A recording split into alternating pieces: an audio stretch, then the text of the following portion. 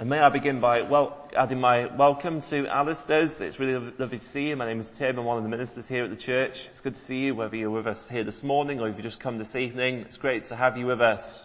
And I'd like to invite you now to open your Bibles and turn to that second reading Alistair read for us in 1 Corinthians. And I wonder, as that reading was being read out, what was going through your mind? You might think, this all sounds a bit crazy. Maybe you were thinking, this sounds a bit sexist. The head of a wife is her husband, wearing head coverings. Why on earth is this even in the Bible? I'm conscious that as we think about these issues tonight, issues of gender, we're dealing with a subject that we've all got a stake in. We're working through our series in 1 Corinthians, and this is where we've got to. Our verses tonight are challenging, both to understand and to apply. But it's our conviction here at Hollywell Church that God's Word, the Bible, is good for us. That it brings life. It brings light. And so we prayerfully ask God to help us to understand and to respond. And my aim for us tonight is that we will see in these verses the big thing, that God is calling our life together as men and women in the church to be full of honour and interdependent flourishing as we build his church together. How we behave really matters because the church really matters to God.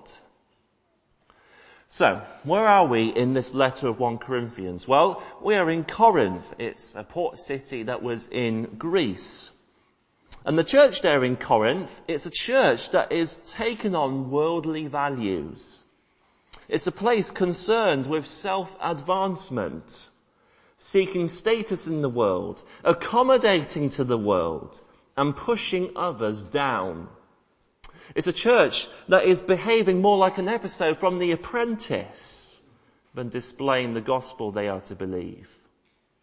And so Paul, the Apostle Paul, who wrote this letter, has been calling the Corinthians away from self-promoting and trying to secure status in this world to self-sacrificial service, to build up the church, and for a secure eternity. Have a look back with me at chapter 10 of 1 Corinthians, just a couple of verses before our passage tonight. Paul writes, chapter 10, verse 33, "Even as I try to please everyone in every way, for I am not seeking my own good, but the good of many, so that they may be saved." And now chapter 11 verse 1, "Follow my example as I follow the example of Christ."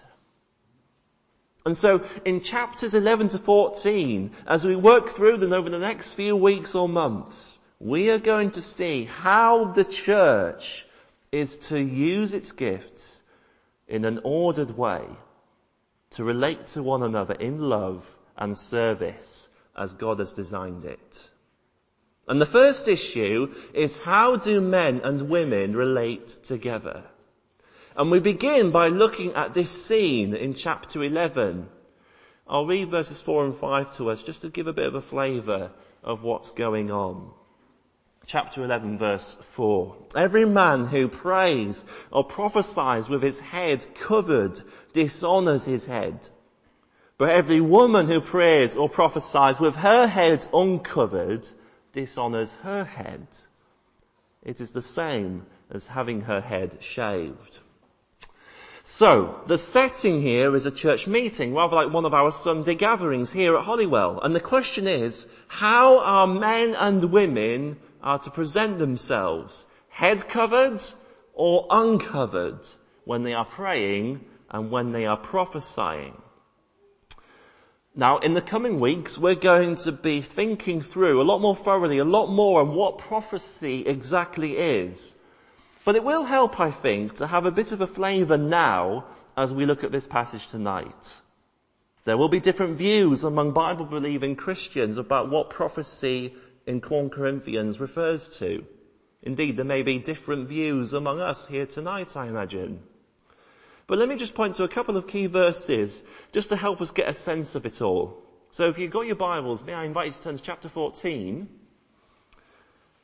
and verse 3. Paul writes, chapter 14, verse 3, "The one who prophesies speaks to people for their strengthening, encouraging, and comfort." So prophecy is something that builds up and strengthens. It's something that will encourage those who hear it. It's something that will bring comfort to those who hear it. And if you jump down at verse 24 of chapter 14, we are told that prophecy may also convict the unbeliever of sin. It may say to someone, you need to turn to Jesus. So, while prophecy appears to be separate from the main authoritative teaching within the church, but given its effects, it seems to have a gospel content expressed and applied in different ways. So, functionally, prophecy might be a bit like what's happening in our home groups, in Flourish, in our men's breakfasts, in iWomen, or in our student Bible study groups, as we discuss and as we share insights and applications of the gospel. It might be hearing from a mission partner or from a member being interviewed on a Sunday morning or evening. Conversation that applies the gospel. Or even perhaps it might be the gospel being applied in discussions at our church elders, deacons and members meetings. And if you put it like that, then it's just worth saying that there could be a form or function of prophecy going on at Honeywell that looks similar to how it looked back then in Corinth, if we think about it in those terms. And this passage here in chapter 11 is very clear that both men and women should be doing it. But there is a way we must do it. We must honour the God-given differences between men and women. And that is so we will all flourish in an interdependent way, working together for the building up of the church. And Paul says to do this, we need to start by looking at and understanding headship. So if you've got your sheets in front of you, your outlines, you will see our point 1. We need to understand headship. Have a look down at verse 2 with me of 1 Corinthians chapter 11. "I praise you for remembering me in everything and for holding to the traditions just as I passed them on to you." Now verse 3, I want you to realize, I want you to understand, it's the same word here that Paul has been using throughout the whole letter, in fact. The whole kind of language of knowing. Do you not know? Do you not realize? Do you not understand? Paul uses it, for example, in chapter 6, when he says, do you not know that your body is a temple of the Holy Spirit? And it's the same word that's used here. I want you to know, I want you to understand that the head of every man is Christ, and the head of the woman is man, and the head of Christ is God. We'll spend a fair bit of time on this point. There's a little bit of heavy lifting to do. And then in further points, we'll move on a little bit more quickly, okay? Verse 3 then. Verse 3, it's describing an order in relationships that God has made. An order that is good. Imagine with me a building site, any building site, and there was no order in the relationships between the workers. They just decide for themselves how to relate. And worse still, they do it in a way that just promotes their own interests. So, the concrete guy, he pours the concrete and he sets it overnight. And then the next morning, the pneumatic drill guy, he comes with his tools, he wants to show off his skills, and he really goes at it. He really goes at the concrete. What do you get? Do you get the house that you, the client, has been asking for? More like destruction.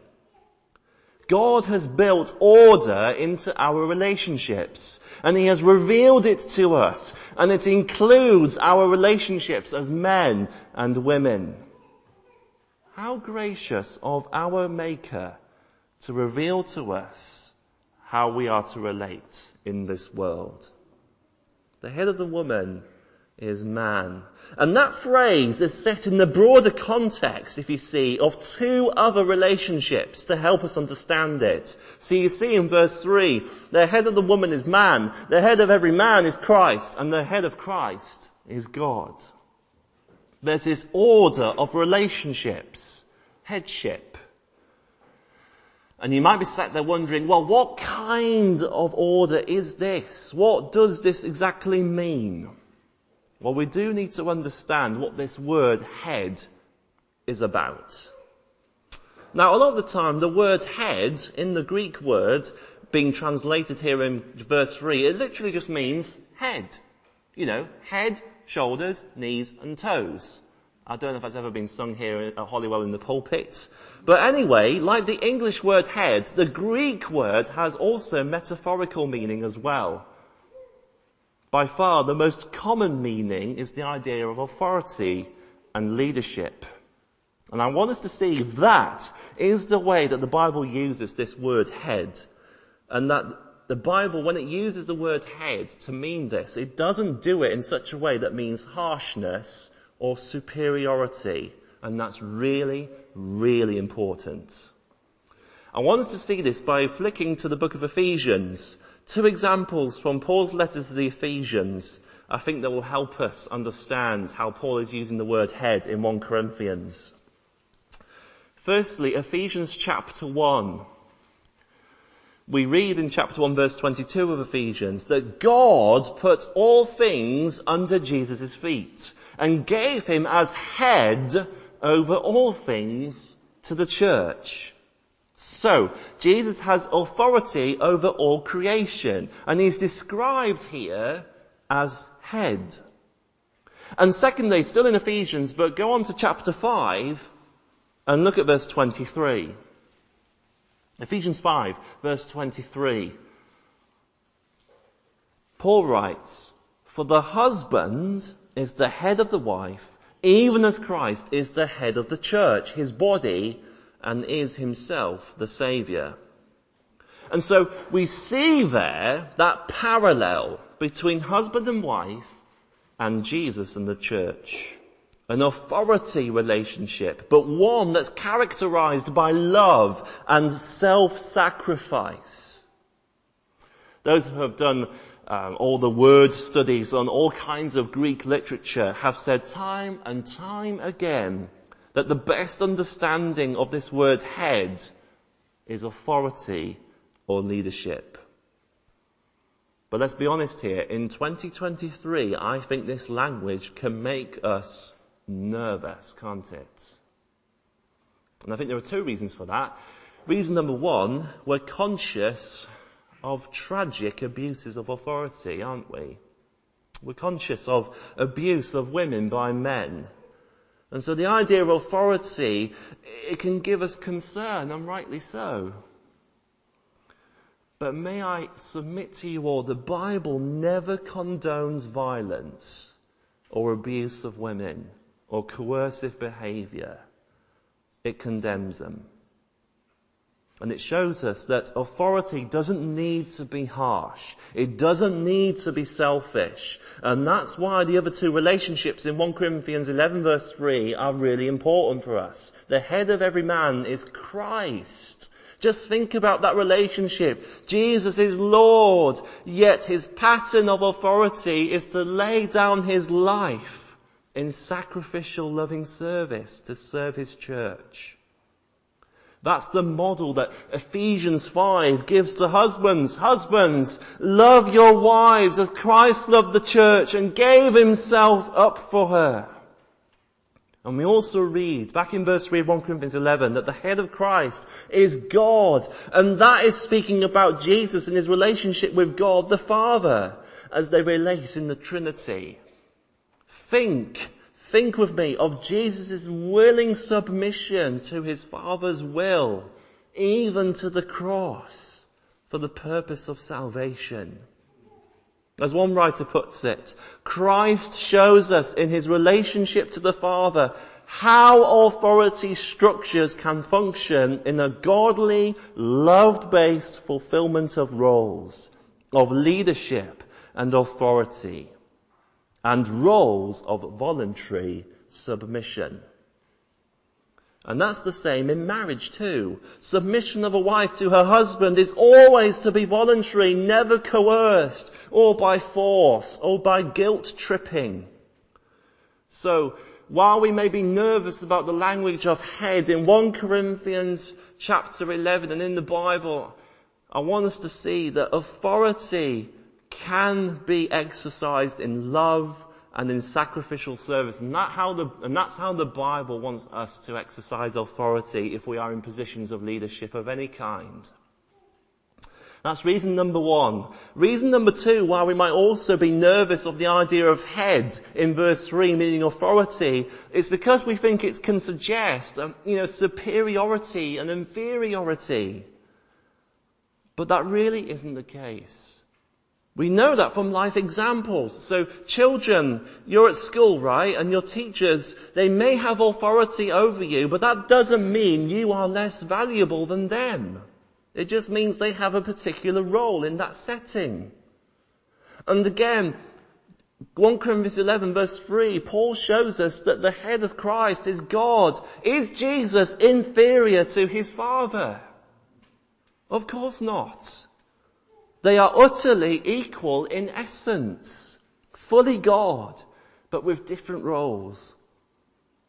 And if you glance down to verses 7 to 10 of this passage, you may have spotted that Paul echoes Genesis chapter 2, which Alistair read to us earlier in the service. Genesis 2 verse 18, we see a pattern. It says, "The Lord God said, it is not good for the man to be alone. I will make a helper suitable for him."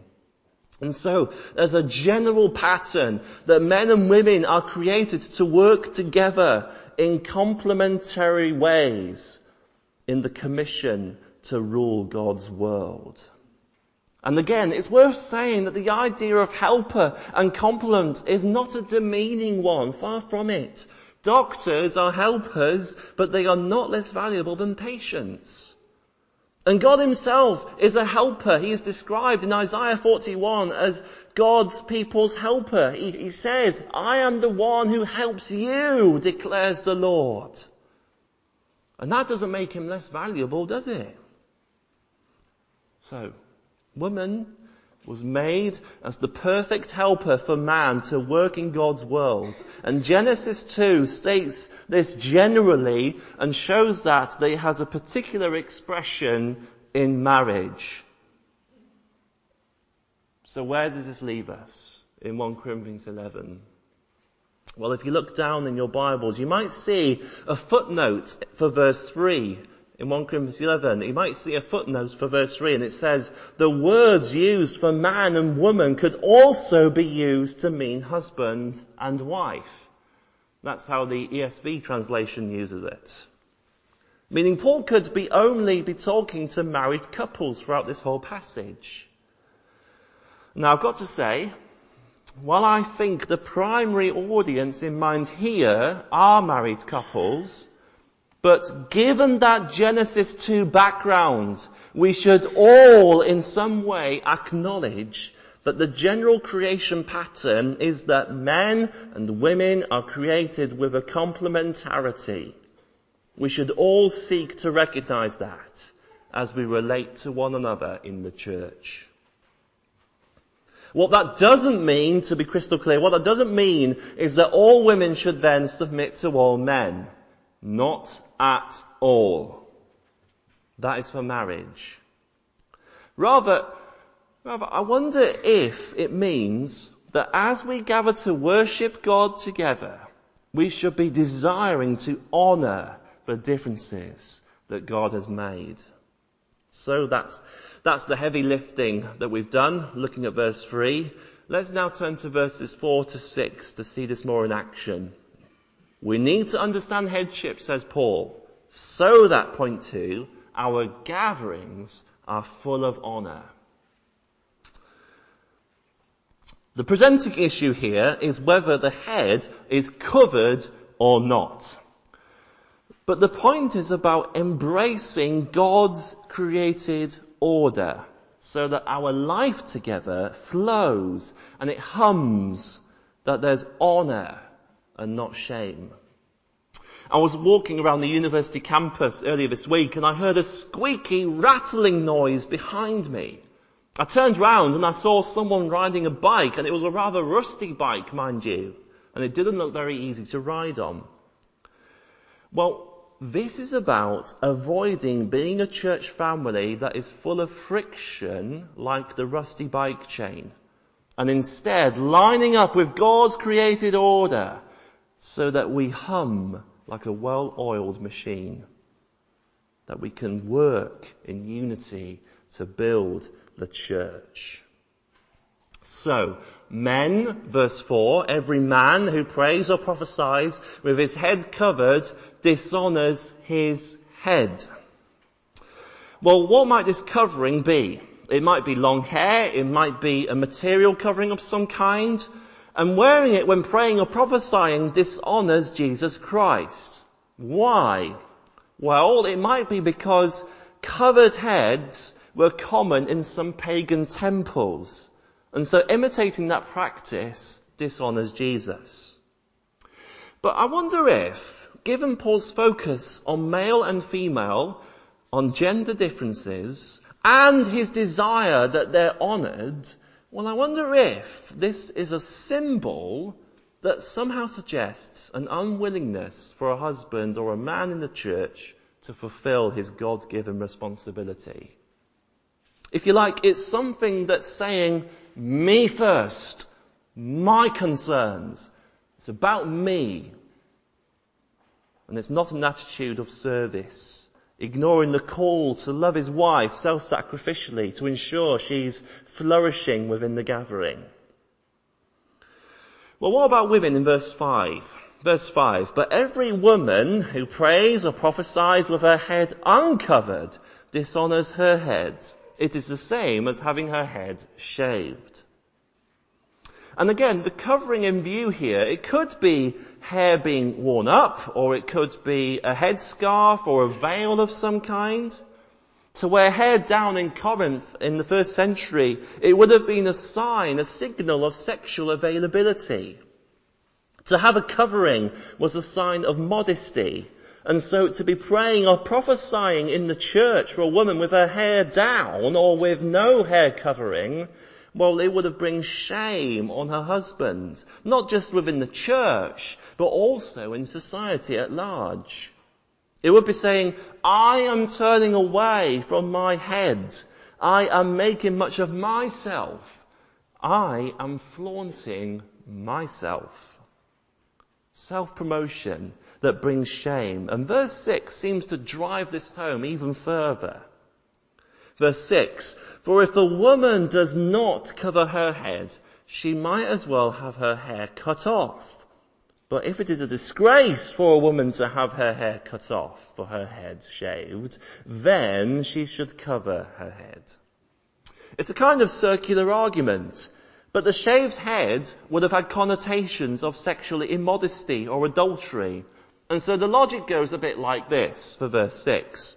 Well, if you won't wear a head covering, women, then shave your head. But seeing as that's equally shameful, then to honour your husband, wear a head covering. Do you see the argument that Paul is making there? But does this mean that to honour one another in the church today at Holywell Church in 2023, to acknowledge our God-given roles, does it mean that we need to all start wearing head coverings? Well, I think if your conscience constrains you to do so, as you as spiritual head, you want to honour your spiritual head, then you should not go against your conscience. It's a wonderful, beautiful thing to be seeking to honour others within the church. But I do think here, in these verses, this is a place where the instruction is particularly culturally specific to Corinth then.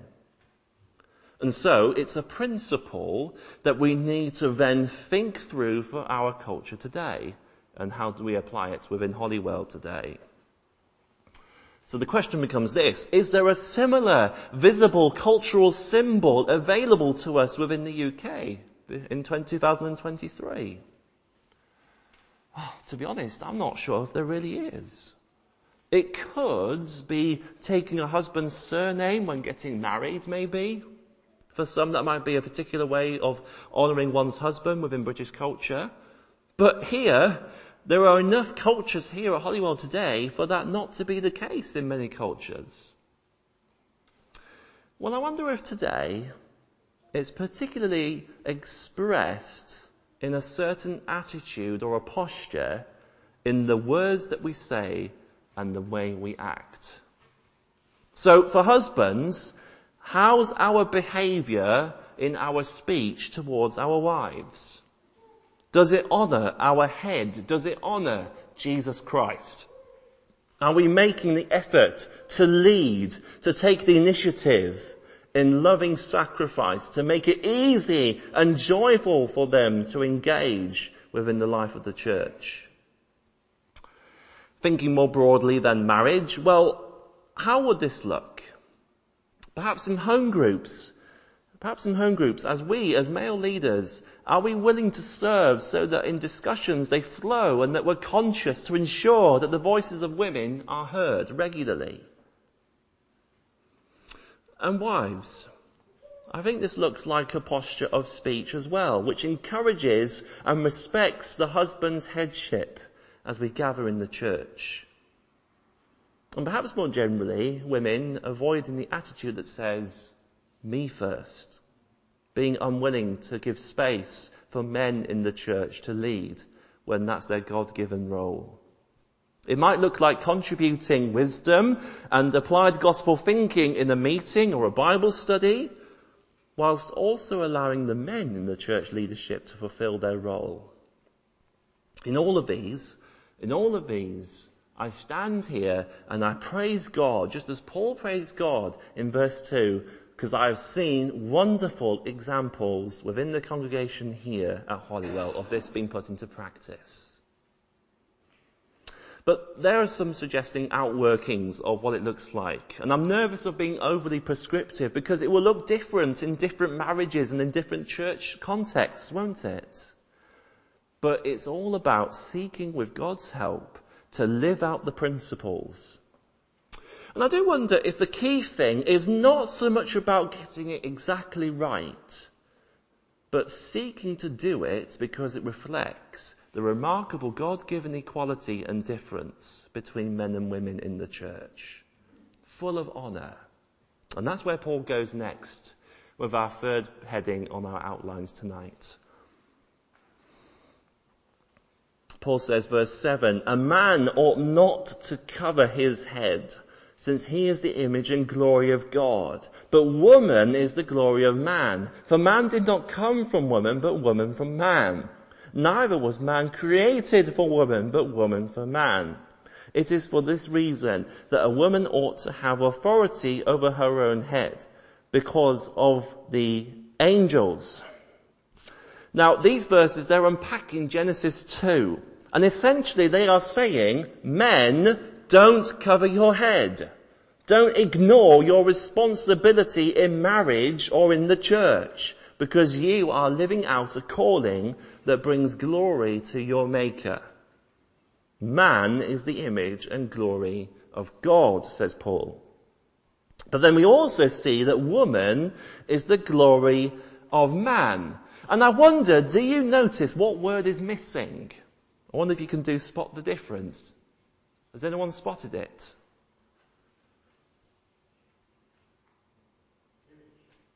Image. It doesn't say here that woman is the image of man. And that's because woman, just like man, is made in the image of God. It's equality and diversity rooted in God's good creation. Genesis 1 says, God created man in his own image. In the image of God, he created him. Male and female, he created them. And that is where we see the foundation in the gospel, in the world, for equality and difference. Men and women have an intrinsic equal dignity and value because we're all made in the image and likeness of our God. Our culture says you cannot be fully different and fully equal at the same time. The gospel says have both equality and difference, made in the image of God, but with order. Look down at verse 8 again. Man did not come from woman, but woman from man. Neither was man created for woman, but woman for man.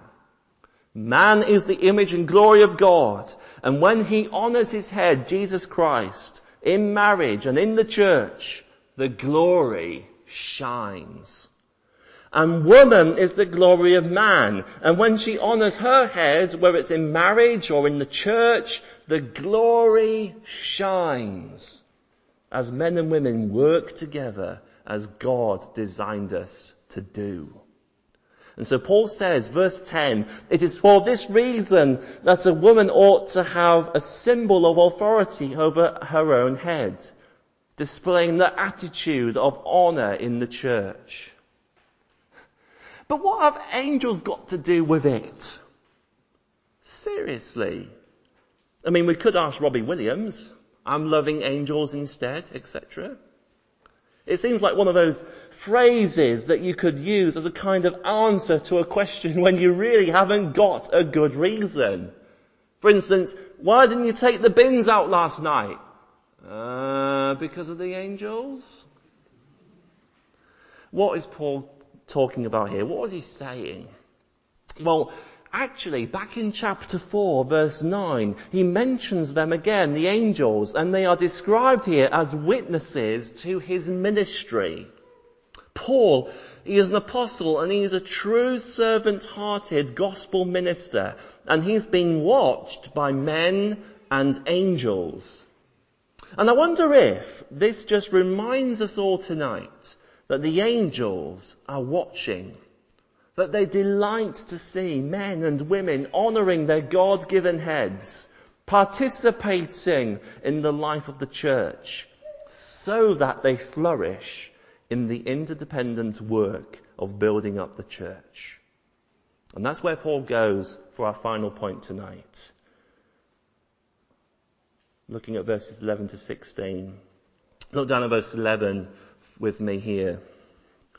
Nevertheless, in the Lord, woman is not independent of man, nor is man independent of woman. For as woman came from man, so also man is born of woman. But everything comes from God.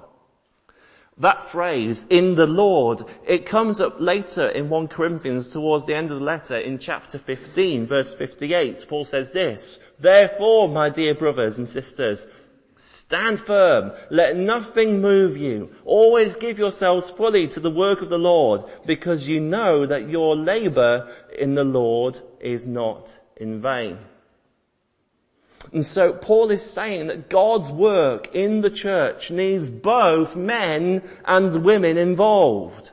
Both should be involved in prayer and in prophecy when we gather together, but in such a way that reflects the Christ-honouring pattern that we've been looking at.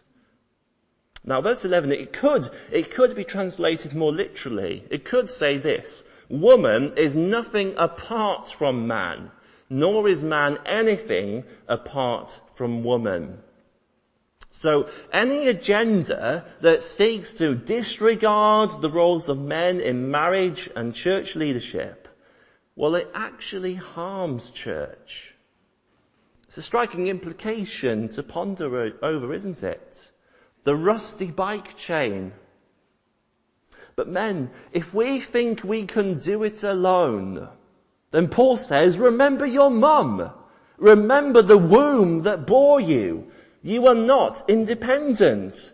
The ministry of women in the church in Holywell is absolutely essential. We work in interdependence, not independence, according to the order that God has given, because all things are from God. A very brief line, but very powerful words. Who are we? Who we are. To be either male or female, it's a gift from God. To be called into His church is a gift of His grace. We are His. We are made by Him. We are made for Him. And that gives us humility to do things His way. So, where have we got to so far? We said that we need to understand headship so that our gatherings are full of honour, reflecting the God-given equality and difference between men and women, so that we all flourish interdependently, with purposeful, interdependent flourishing together. And so Paul says, will we embrace this? As we close, Paul says, well, what do you think? What do you think? Verse 13, judge for yourselves. Weigh it up. The language of prophecy actually in chapter 14 talks about weighing up prophecy. And it's the same language as here. What do you think? We need to weigh this up. Judge for yourselves, says Paul. Is it proper for a woman to pray to God with her head uncovered? In other words, will you embrace this, says Paul? And it's as though that he tries to answer his own question in verse 14. Verse 14, does not the very nature of things teach you that if a man has long hair, it is a disgrace to him, but that if a woman has long hair, it is her glory? For long hair is given to her as a covering. It seems to be his final point of reasoning. And the language of nature here is speaking of the natural knowledge that we all possess, that men and women are different. It's not that he's saying nature tells us exactly how long hair should be. Everyone can grow long hair to a certain extent for a while. I mean, we read in the Bible about, Samson as well. I mean, he had pretty decently long hair, we're told. The author Kevin DeYoung summarizes this really well. I think this is really helpful, what Kevin DeYoung says. He says this, nature doesn't teach us how long hair should be. Culture teaches us the acceptable hair lengths of men and women. Nature teaches us that men are to adorn themselves as men and women as women. So in our culture today, hair length is not tightly connected to being man or woman. And I don't think this passage puts any burden on us to have particular hair lengths. But the point is there is male and female, and we know it. And however much culture around us at the moment might be trying to say otherwise, we know there is male and we know there is female. Nature tells us. Just ask the person on the street, in Tesco, or wherever you do your work, or where you have your education. There is male and there is female. We know it. It's hardwired. Having said that, I'm just conscious that there may just be someone sat here tonight, or know of someone else in their lives that is stressed or confused about their gender. Please can I say something to you? Please may I say this passage is actually very good news for you. The gospel of Jesus freed you from the burden of looking within to try and find your identity. The gospel says your Maker has given you your identity. He didn't make a mistake when he made you. You're made in his image, in his likeness, male or female, as you were born. He offers you liberation from the prospect that hormone therapy or surgery might be your only hope and way out. He holds out to you a true hope, an everlasting hope, and is inviting you to come to Jesus, who has done everything necessary so that you might flourish as the man or woman that you have been made to be in this life and for eternity. If you've got questions about that, and if it's something that's very personal to you or someone that you know, please come and speak to me and let's talk about it and let's pray through it. Okay, I would love to talk to you some more about that. For all of us here though tonight, the question is this: will we embrace God's order? This is the pattern for all the churches, for God's church. Will we, as Holywell Church, keep prayerfully seeking to live this out so that we all flourish in the interdependent work of building God's church together? How we behave, says Paul, as a church really matters because the church matters to God. So in all this, let's seek to honour Jesus Christ, who is our perfect head. Why don't I pray and then we will sing.